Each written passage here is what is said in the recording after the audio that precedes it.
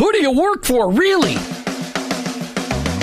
Each one of us has a calling. Have you heard this before? Your workplace is your mission field, wherever that may be. You either work for him or work against him, but you work for someone. Who do you really work for? Is it your clients, your boss, your family, yourself, or your Lord? This isn't a trick question. There is a right answer. You're either all in or all out. Are you for him? I am. In fact, I work for him. Hey, Jim, who do you work for? I work for him. I work for Jesus Christ. I want to be your hands. I want to be your feet. Let me introduce you to the host of the I Work For Him show, Jim Brangenberg.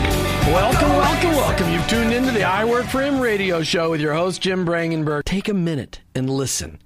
I Work For Him, it's not a program that you sign up for. It's a mentality. It's a way of living. It's a permanent shift in your Christ-following paradigm. It's a revolution that's happening in the workplace, and it's about bringing the kingdom of God into places where the kingdom is ignored. Keep in mind that your existence in your workplace, it's not by chance. It doesn't matter what you do or where you do it. Whether you're a pastor, a car mechanic, an attorney, a teacher, a mom, a used car salesperson, your work, it matters to God, and He expects you to be His representative in your workplace. And in your workplace, to recognize that that's your mission field. And in that mission field, you may be the only Jesus your coworkers and employees may ever meet. Now, I know you've heard me say this tons and tons of times, but every day we need to be reminded that going to work is not just to draw paychecks so we can buy groceries. Going to work every day is an opportunity to be a light for Christ. Each day on the I Work For Him show, we try to bring you the practical, the tactical, the factual, and the biblical ways to incorporate your faith into your workplace. I don't come to you as an expert. I don't come to you as somebody that's got this all figured out. I'm just one guy trying to live my life transparently so that you can maybe gain something in order to be an effective witness for Christ in your workplace. Our paradigm shift is described like this. Romans 12:2. Don't copy the behavior and customs of this world, but let God transform you into a new person by changing the way you think. Welcome to the I Work For Him zone.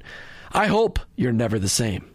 I really want to challenge you today to go out to our website and click on the tab that says Join the I Work For Him Nation. I'm looking for 1,000 followers of Christ at the beginning, just to take the challenge that you'll start praying for your coworkers and employees by name each and every day. I'm just looking for somebody to step up. We've already had 25 people step up and say, listen, in my workplace, I'm going to take the challenge to start praying for my coworkers and employees by name. And that's the beginning of the I Work For Him Nation challenge, to start praying for people that we work with. And then we take it a little deeper, start looking for ways to serve those people, unusually so, in the workplace. Not if it's part of your job responsibility. I'm talking about going over and above, way and beyond. And then looking for ways for you to befriend the people that you work with outside of the workplace, because it's those relationships that you have with them that you can then start to bridge into who's Jesus all about and who is he and what's he all about. You can have those conversations a lot of times, sometimes over lunch, but a lot of times just people sitting around. But outside, maybe after work with a cup of coffee or over a Coke, or my favorite, a little Mountain Dew. That gives you the opportunity to take that relationship to the next step. The fourth point in joining the I Work For Him Nation is being willing to look for those opportunities to pray with people. Not just to pray for them, but to pray with people. And why is that so significant, Jim, you may ask? Here's the deal. When we see people day in and day out in our workplace, we know what their regular demeanor is like, what their regular attitude is like. And then some days they may come in and go, hey, they don't seem the same. And you can look at them and go, okay, they don't look happy today, or they don't look right today. And you could say to them very, very simply, hey, Bob, you just don't seem like yourself today. Is something going on? And then Bob may share with you something that's going on in his life. And you say, hey, well, can I pray for you? Can I pray with you right now about that? And Bob, most people never say no. As long as you haven't put them in a really awkward position, you're not standing in the boss's office and you're having this conversation. Of course, unless the boss is a Christ follower. But you're looking for ways to pray with people. But here's the key to joining the I Work For Him Nation. As Christ followers, we should be the best and brightest examples of an employee in the workplace. We should be the number one standard in our workplace for how work is done in our position. As Christ followers, everybody should look at us and go, wow, they're different. They work harder than anybody else. They've got the best attitude. It doesn't mean they're perfect, because even when they screw up, they admit it. But we as Christ followers should be that light in the workplace. And so as a member of the I Work for Him Nation, I'm asking you to commit to being the best and the brightest example of excellence in your workplace. And that's the I Work for Him Nation Challenge. Go out to iworkforhim.com tonight and sign up. Make that commitment to making a difference in your workplace. But all along, I say this every day on the show, that it sometimes takes a paradigm shift in our minds. It did for me. It doesn't for everybody. Some of you naturally bring your faith with you to your workplace. For me, it was a challenge. For me, I didn't understand it. I didn't get it. I don't know if I wasn't listening right, but I didn't get it. And I needed somebody to help shift that paradigm in my life. And Romans 12:2 talks about this. It says, don't copy the behaviors and customs of this world, but let God transform you into a new person by changing the way you think. And that's really what being a Christ follower is all about. We stop being who we were, and God starts, we've all been, if you become a Christ follower, you've been redeemed by Christ. But then there's the process of restoration, where our lives start to get cleaned up from the inside going out. And that's what this is talking about. We've got to stop looking the way the world looks. We've got to stop doing things the way the world does, because it doesn't work for the world. It doesn't. We've got a world where people are just messed up. Sin is running rampant. And we have the hope. As Christ followers, we have the hope. We have the hope. We know the answer. We know the answer to the question, what's the meaning of life? It's Jesus. We know the answer to, how can I have hope when my relatives have died? It's Jesus. How can I have hope when my marriage is falling apart? It's Jesus. How can I have hope when my kids are messed up? It's Jesus. How can I have hope when I'm messed up? It's Jesus is the answer. And we bring that with us to the workplace each and every day. And so I just challenge you, go out to iworkforhim.com and join the I Work for Him Nation. And maybe listening to the show today, you're not a Christ follower. My challenge to you is this. If you don't know who Jesus is, and if you haven't put your faith and trust in Him, you better have a reason for why you won't. Because if Jesus is who He says He is, the Son of the living God, and He died on a cross for you and He rose from the dead, who else are you going to put your faith in? Got anybody else on the list? Jesus isn't about religion. He's about relationship. And that's why we talk about I Work for Him, because each and every day we take that relationship with us to work. We have the special privilege today of having with us Pastor Dimas Saliberios. He's on the show today talking about his book that was written about his life called Street God. Dimas, welcome to the show. Hey, so glad to be on the air with you, and so glad to be with your listeners. Yeah, it's fun. I just finished your book on Sunday night. It took a while. We had a little cross-up with Tyndale, and I got it on Wednesday, but it was a fantastic reading. And what's funny is the author that helped you write it, Angela Hunt, I actually go to church. Yeah. I actually used to go to church with Angela, and I've read a lot of her books, and I am sure that was a pleasure, because she has written hundreds of books. She is a fantastic lady. Yes. She was absolutely incredible. She came in the last 2 chapters of the project and just stepped in with just incredible grace and love. And she has a new book out called Delilah that I've been going through. That's just incredible. Yeah. She's gifted. Well, Dimas, I'm interested. I know you've been doing interviews all over the place about this book, and as I read it, what I loved about this story is that you were a kid that you grew up in New York City, but you grew up in almost the privileged section in New York City. Yet you decided to go the dark route anyway. Yeah. But what was really awesome is how the Lord has rescued you and used you in incredible ways. And I loved. We're going to give away. We've got 3 copies of your book to give away today. I can't tell people how much you got. It was so inspiring. As I look at, it doesn't matter where people have been. God uses he uses our experiences for his glory and for his honor. And I loved how you got discipled in lots of very interesting churches after you came to Christ. I love that, and many of that I've experienced a lot of that, not to the extent that you did. But what I love the fact is that the Lord used he built you as a networker. He built you into your skills where you are a networking, managing guy. That's what your gifting was. You used it for your own self-interest at first, and now he's got you using it today for his glory and his honor. But you're a networker because you know how to work the streets and connect people and know who goes to hear it. I just love how the Lord used that in your life. Talk to me today. I'm gonna take a different approach because I really want people to hear. They haven't heard your testimony yet, but I want people to hear today. How is Jesus Christ making an impact on your life today? Today, I mean, to say the word networking right now, I have the privilege of being the president of Concerts of Prayer in Greater New York. So that means I convene around 5,000 churches in New York City to work together over the issue of prayer. Also, I'm a pastor in the South Bronx, in the Bronx River Housing Projects, which is the birthplace of hip-hop, where some of the toughest guys and was filled with homicides. Since applying the principles that are laid out in Street God, we've eliminated homicides from this project for over a decade. And it's caught a lot of national attention. And we just tell people, I mean, it's God's incredible grace and favor, but also going directly at those that are the number one problems of society that can kill, that can murder, that can do violent crimes. That's the guys that we go out and we target. And by doing that, we've had 2 generations grow up without seeing the police tape or seeing the dead bodies or the candles on the street like their parents grew up seeing on a regular basis. So we know God is absolutely operating in an incredible way, and we try not to. I mean, if you were to see me or talk to me, you would never know that I was a kingpin drug dealer.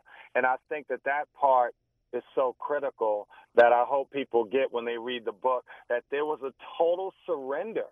There was a total surrender. Even one story of me being slapped on in the face, and I had to turn the other cheek. I mean, I was that committed to transformation, not trying to be a remodeling of I'm a hardcore follower of Christ. No, I let all of the streets go and let God come in and do his work. And that's what we're seeing.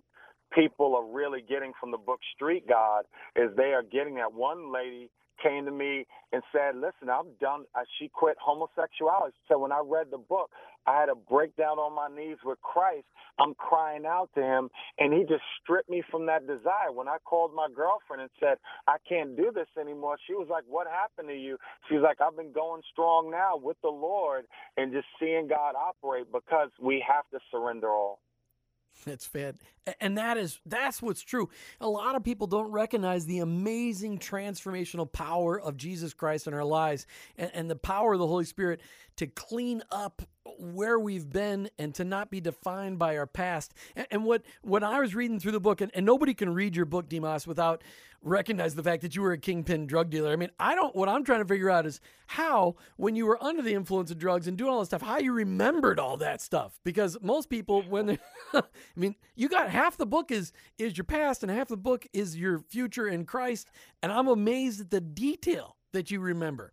But there's no denying where the enemy had you and where the Lord has taken you. There's no denying it. It's true. And you'll see early on, my nickname at home was, when I was a little boy, my mother used to call me the elephant, because she said, he remembers everything. How in the world does he do that? And I'm glad, my stint with drug usage was very small. I thought it was big, but even people point out, no, it's not. It wasn't that long of a time as a user, as a dealer. I mean, I sold drugs from age 11 till around the middle of my 20s. So selling was a much longer block of time than actually using was a short stint. When I was reading the book, Demas, what I was astounded by was how the news media even. I mean, you never got credit for what the Lord did through your life in the South Bronx. Rudy Giuliani got credit for it. I mean, that's I remember how they say Rudy Giuliani cleaned up the streets. I remember they're saying all these things, and now I'm reading it going, Rudy Giuliani didn't have anything to do with this. And they also, that march across the Brooklyn Bridge, if I remember correctly, the news media, I was living in Florida at the time, I believe the news media said that was the Occupy Wall Street people, not the religious right for religious freedom to be able to be in public buildings walk. I don't think they presented it the same. So what I think... Yeah, to know about that, see, we were battling Mayor Bloomberg. Right. Bloomberg controls a large portion of the media. I mean, he's a media mogul. I mean, he controls, he carries a lot of weight with the big boys, and he called a lot of big shots, Rupert Murdoch and others, and he told those guys, said, please don't give them any airplay because we defeated him. The church in New York defeated this guy. It was like a David and Goliath story. And so, no, they didn't give press. But Fox News, they gave it the press, and they were like some of the only people that were bold enough to say, we don't care, we're going to cover this. Well, and I love that because now what I want to do is I want to step back. We're going to head to a break real quick, but I'm going to step back. Let's go back to the beginning. You didn't get raised in a drug-inflicted family. You got raised by a single mom, and your life was fairly normal, yet you still chose to walk the dark side. What do you think caused that? Well, the number one thing was the reason I went to see the movie E.T. at age 9. By age 10, I was able to sneak in and I saw the movie Scarface. When I walked out of seeing Scarface, all the dreams of riding the bicycle and E.T. were gone, and my dream was to be a street god. The largest drug dealer in the nation is what I wanted to be. I never hit that, but I took over cities.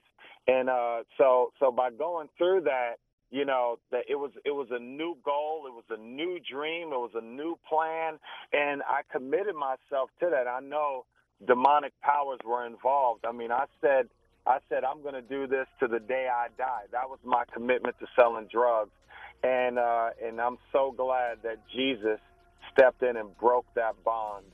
We're talking today with Pastor Demas Salibarios with Infinity Bible Church. He wrote a book called Street God, and it's all about his testimony of where he went before he met the Lord and where he's gone since he met the Lord. Now, I understand you've got radio programs on several Salem stations around the country. When is your show? When can it be heard, and what stations are you on? Oh, my goodness. We're in D.C., the D.C., Maryland, Virginia area. We're on the air in New York City. We're on the air in Philadelphia. And those are the three we're on now. We used to be in Little Rock as well as Tampa, Florida, and but unfortunately we had to cut back a little bit because sometimes our listeners weren't able to write in and support enough to keep us on the air. Sure, no. But we love those areas, and it takes time to grow, as you know. Yes, I do. And right now I'm just in Tampa Bay. So talk to me about what are you trying to accomplish on your radio show? What is your radio show all about? Well, the radio show, The Dynamic Life, is strongly about making 10 million bold followers of Jesus Christ. That's the whole purpose that show is on the air, because discipleship was so critical to me in the area of the book Street God. As you know, you read it. For a period of time, I was going to church, selling drugs, and tithing the drug money into the church and helped the church out with a big, large building fund, because I came to Christ, but no one told me. I thought crack was bad, but I never knew marijuana was bad. So I realized, particularly in urban areas, discipleship has to be done very well, and it's not just going to be one-on-one, but also through the teaching from the pulpit, through the messages that you hear, and once I started to really, really hear some solid biblical teaching helped me a lot. And one of those guys at the time was John MacArthur, that I'm probably sure is on the air in your area. I mean, he just straight up talked to me and spoke very clearly what those areas of sin were. When many pastors thought, let's just gradually guide him along and not tell him what. But I had a sort out.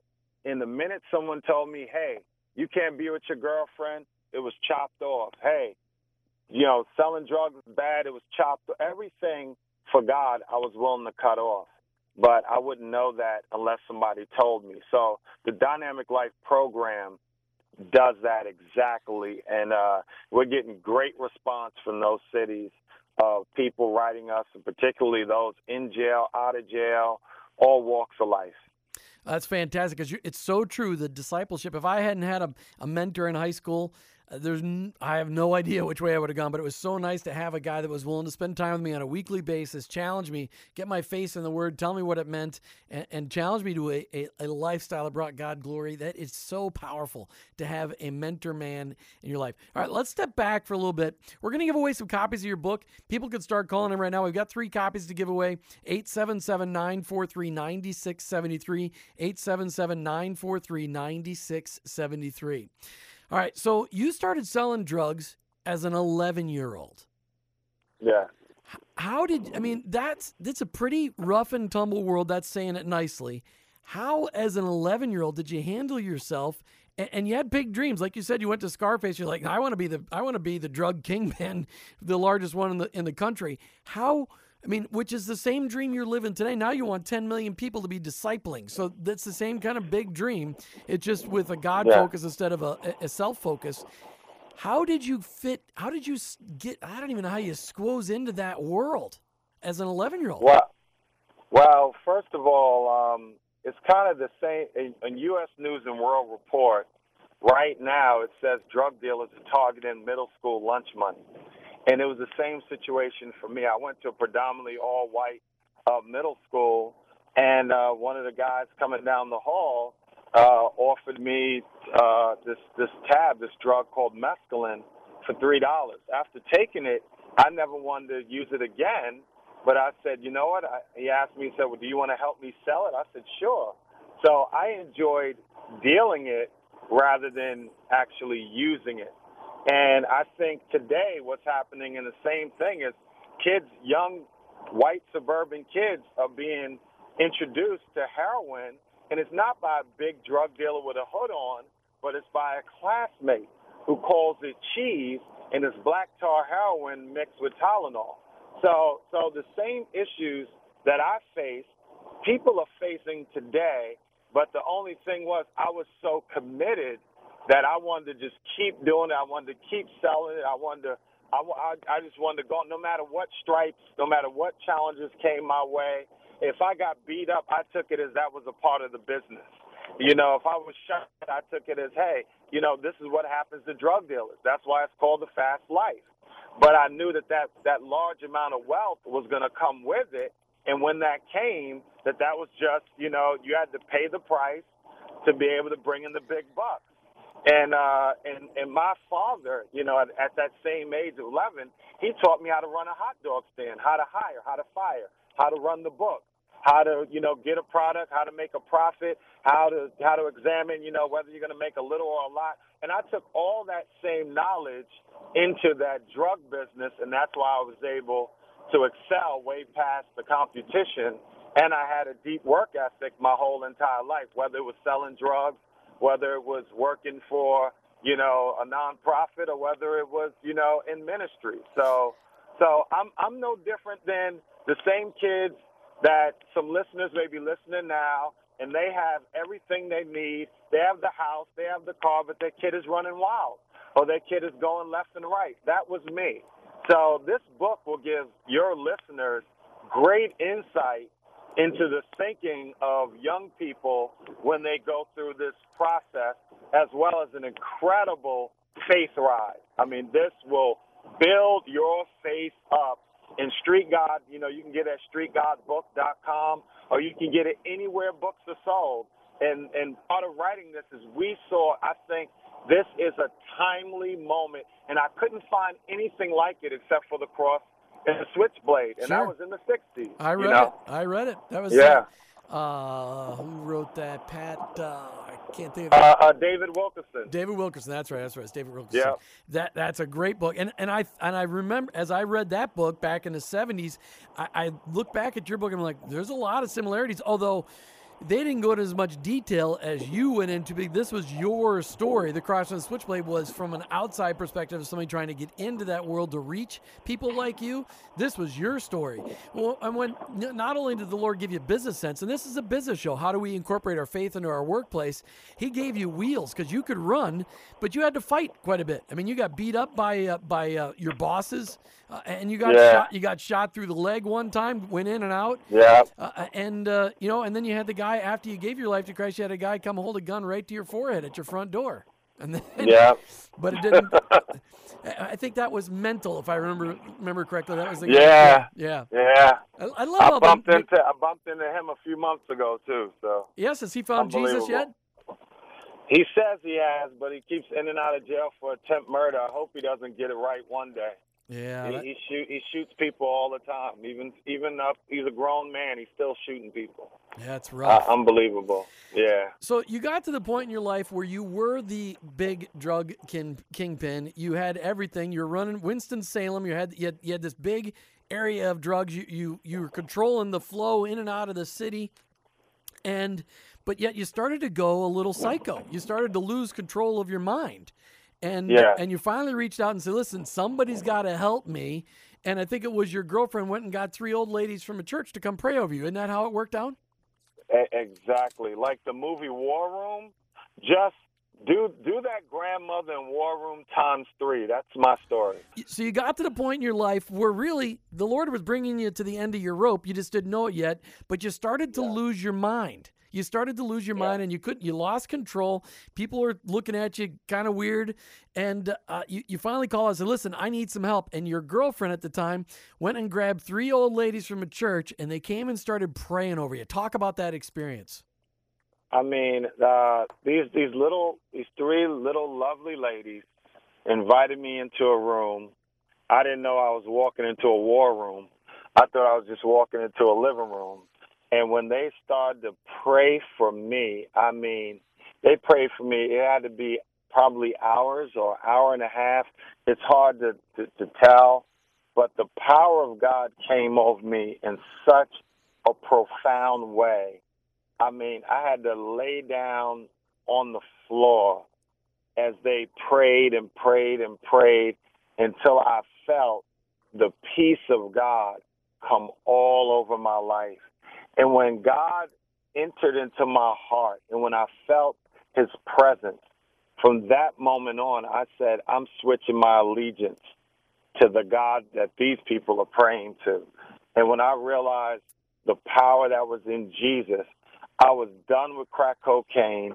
I was done with that whole kind of lifestyle. I just continued to sell marijuana because I was confused.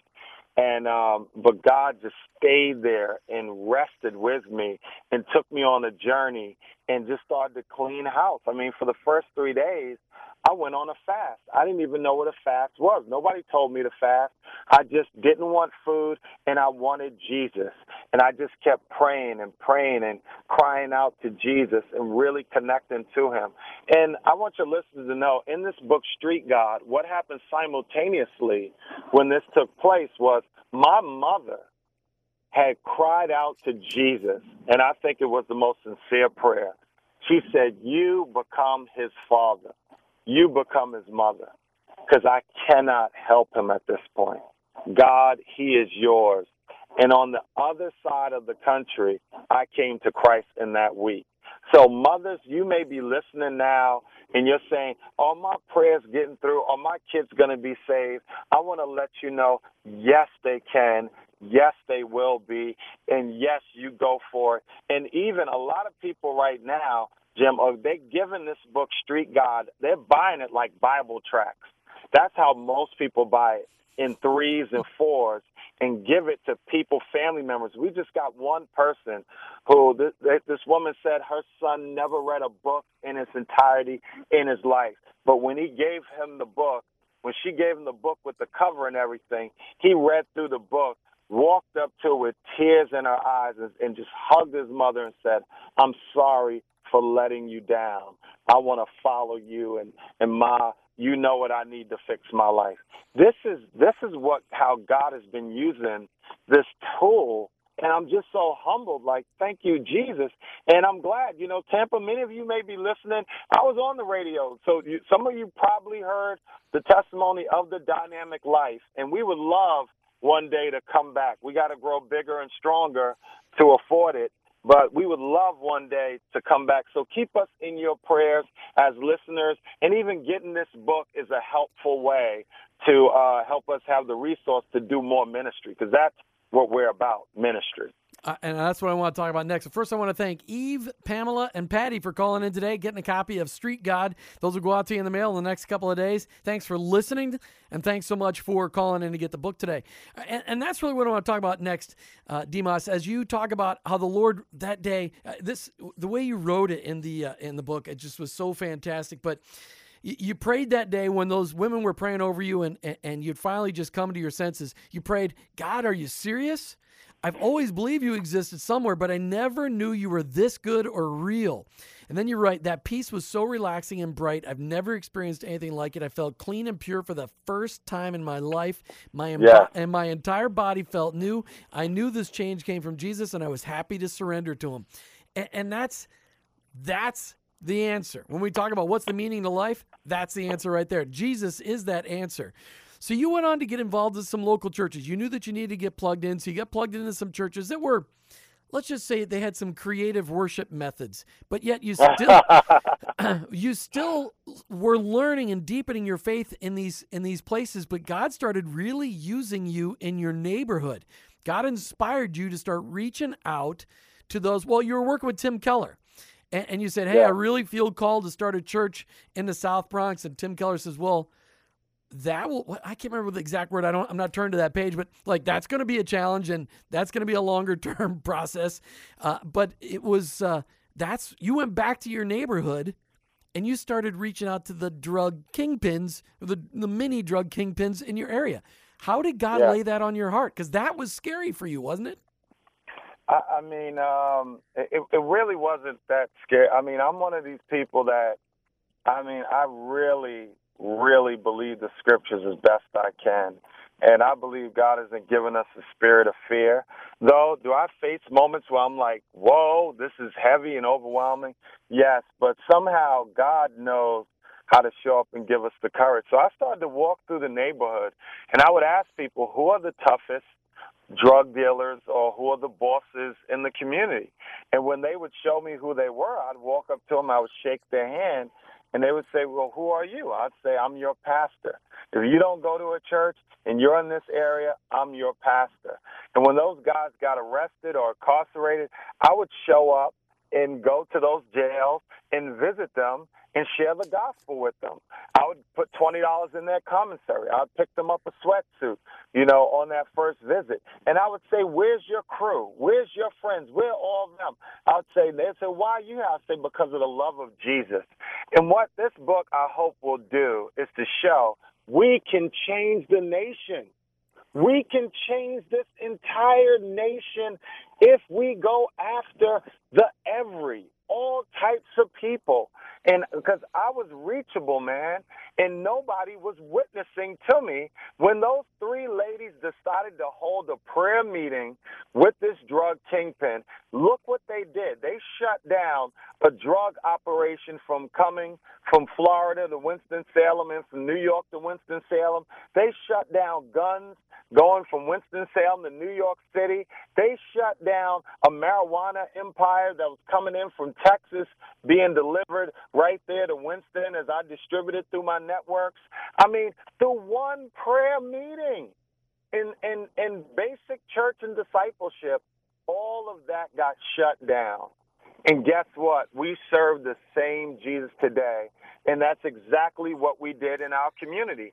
And lastly, we found out in New York City, there's 1,500 people responsible for most of the large amount of crime, drug dealing, and homicide. 1,500. and there are 8 million New Yorkers. I mean, we can concentrate on reaching those 1,500. And I'm sure in Tampa, there's a number there. And just like everywhere else in the country, there's a figure. There's a manageable number. And if we do our work, we'll shut it down. And basically, per neighborhood, there's probably about 13. Everybody else is probably followers. There's probably 13, 10 to 7 major leaders.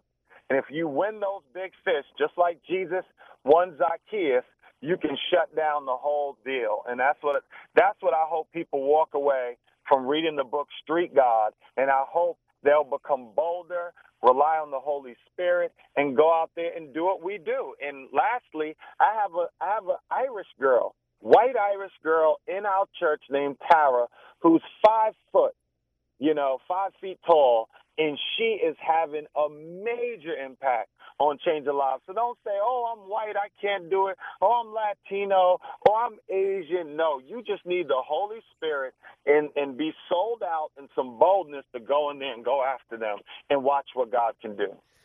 Now, during all of this, as God is using you back in your own neighborhood to reach people for Christ and gives you really a revolutionary way to reach all those people, he also provided you an incredible wife. How important has your incredible wife been to your walk in your faith with Christ? Oh, my gosh. My wife is so amazing. Just to let you know, she always wants me to tell everyone this. She didn't know me as a kingpin. So Jesus washed me so well that when she met me, she had no clue. And even when I started to tell her the story, she would laugh sometimes like, are you for real? Until we started to travel throughout New York City, and when she saw the response of people like, you're with him? Do you know about him? Do you know who he is? Do you know what he's done? Then she was like, oh, my gosh, this is all real.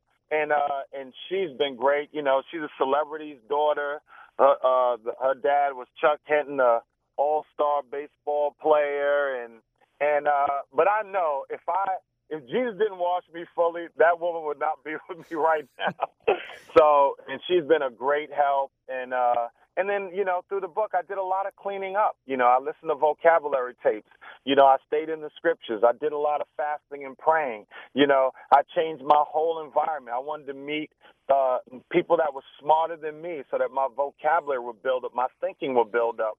And that's all a part of this discipleship and becoming new, that we try to really educate our young men that are in the projects. Hey, change your environment.